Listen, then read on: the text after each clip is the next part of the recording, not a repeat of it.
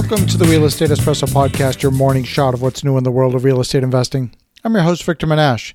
If you're loving what you're hearing on the podcast, go out and tell 2 friends today. Show them how easy it is to subscribe to the show. Real Estate Espresso Podcast is available on more than 20 different platforms, and wherever you listen to podcasts, you're sure to find the Real Estate Espresso Podcast.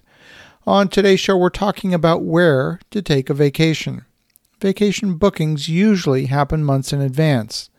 Employees book the time off work, they buy the airline tickets far in advance to get the best prices, but of course this year is different. People still want to get away, perhaps more than ever. The perception is that it's not safe to board an aircraft, or a cruise for sure is risky. In fact, the cruise industry is largely shut down, and the airline industry is operating at about 20% of its capacity. Most of the air travel is essential travel, and it's short to medium haul in nature. Air travel has all kinds of restrictions. You'll be expected to wear a mask for the duration of the flight, you'll be subject to screening before boarding the aircraft, and meal and drink service have been canceled. It becomes completely impractical to go 13 hours on a flight to Asia or Europe without eating or drinking. So as a result, some people have decided to vacation close to home. That means driving distance. We're now in peak summer season, and listings for most vacation properties show that they're fully booked until the end of August. The exception to this is in areas where there's a lot of condos, like at ski resorts. There tends to be a lot of availability at ski resorts. The perception is it's more difficult to social distance in a condo than in a standalone cottage or a lakefront home. The other place where vacation rentals are easily found in areas where government-mandated travel restrictions are still in force. We also find that boat and RV rentals are almost fully booked for the entire summer. The only ones available are the result of last-minute cancellations because of international travel restrictions. Those with long-standing reservations seem to have hung on until the last minute to see if travel was going to be possible. Some vacation markets rely heavily on air travel to fill the rooms in a market.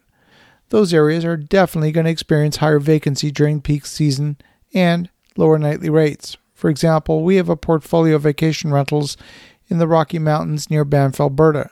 The local population centers of Calgary and Edmonton will provide a strong source of demand, but they won't make up for the plane loads of tourists from Japan, China, and Korea that regularly frequent the area in past years. Instead of the usual 650 per night in peak season, we're seeing strong occupancy at a more modest, but still acceptable 250 per night. Markets along the eastern seaboard, like the Jersey Shore and the Carolinas, are seeing strong bookings. Hotel occupancy in Myrtle Beach is close to pre-pandemic levels, according to the hotel data analytics company STR Global. Urban vacations are not as popular these days with social distancing. It's still an important criteria for many families. For example, hotel occupancy in New York has risen from a lockdown low of 9% to a current occupancy in the 40s.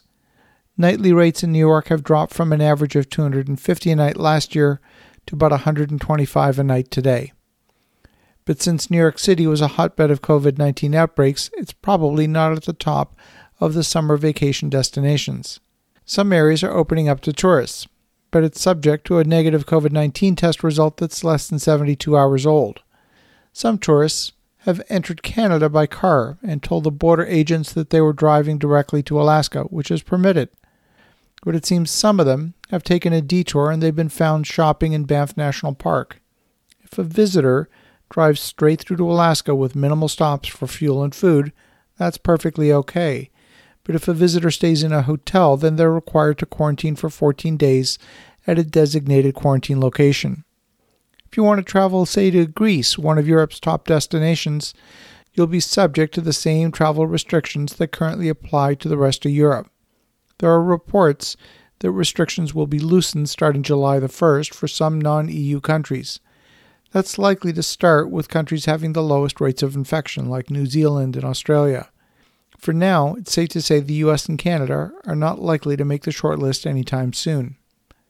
Don't expect a lot of visitors from Europe or Asia coming to North America this summer either. So what does this all mean? If you have a cottage on a lake or a chalet in the mountains within driving distance of a major population center, you can probably get a decent nightly rate this summer. But remember, investing is for the long term. That means when this pandemic is over, you've got to have a strong revenue stream then too, not just for this year.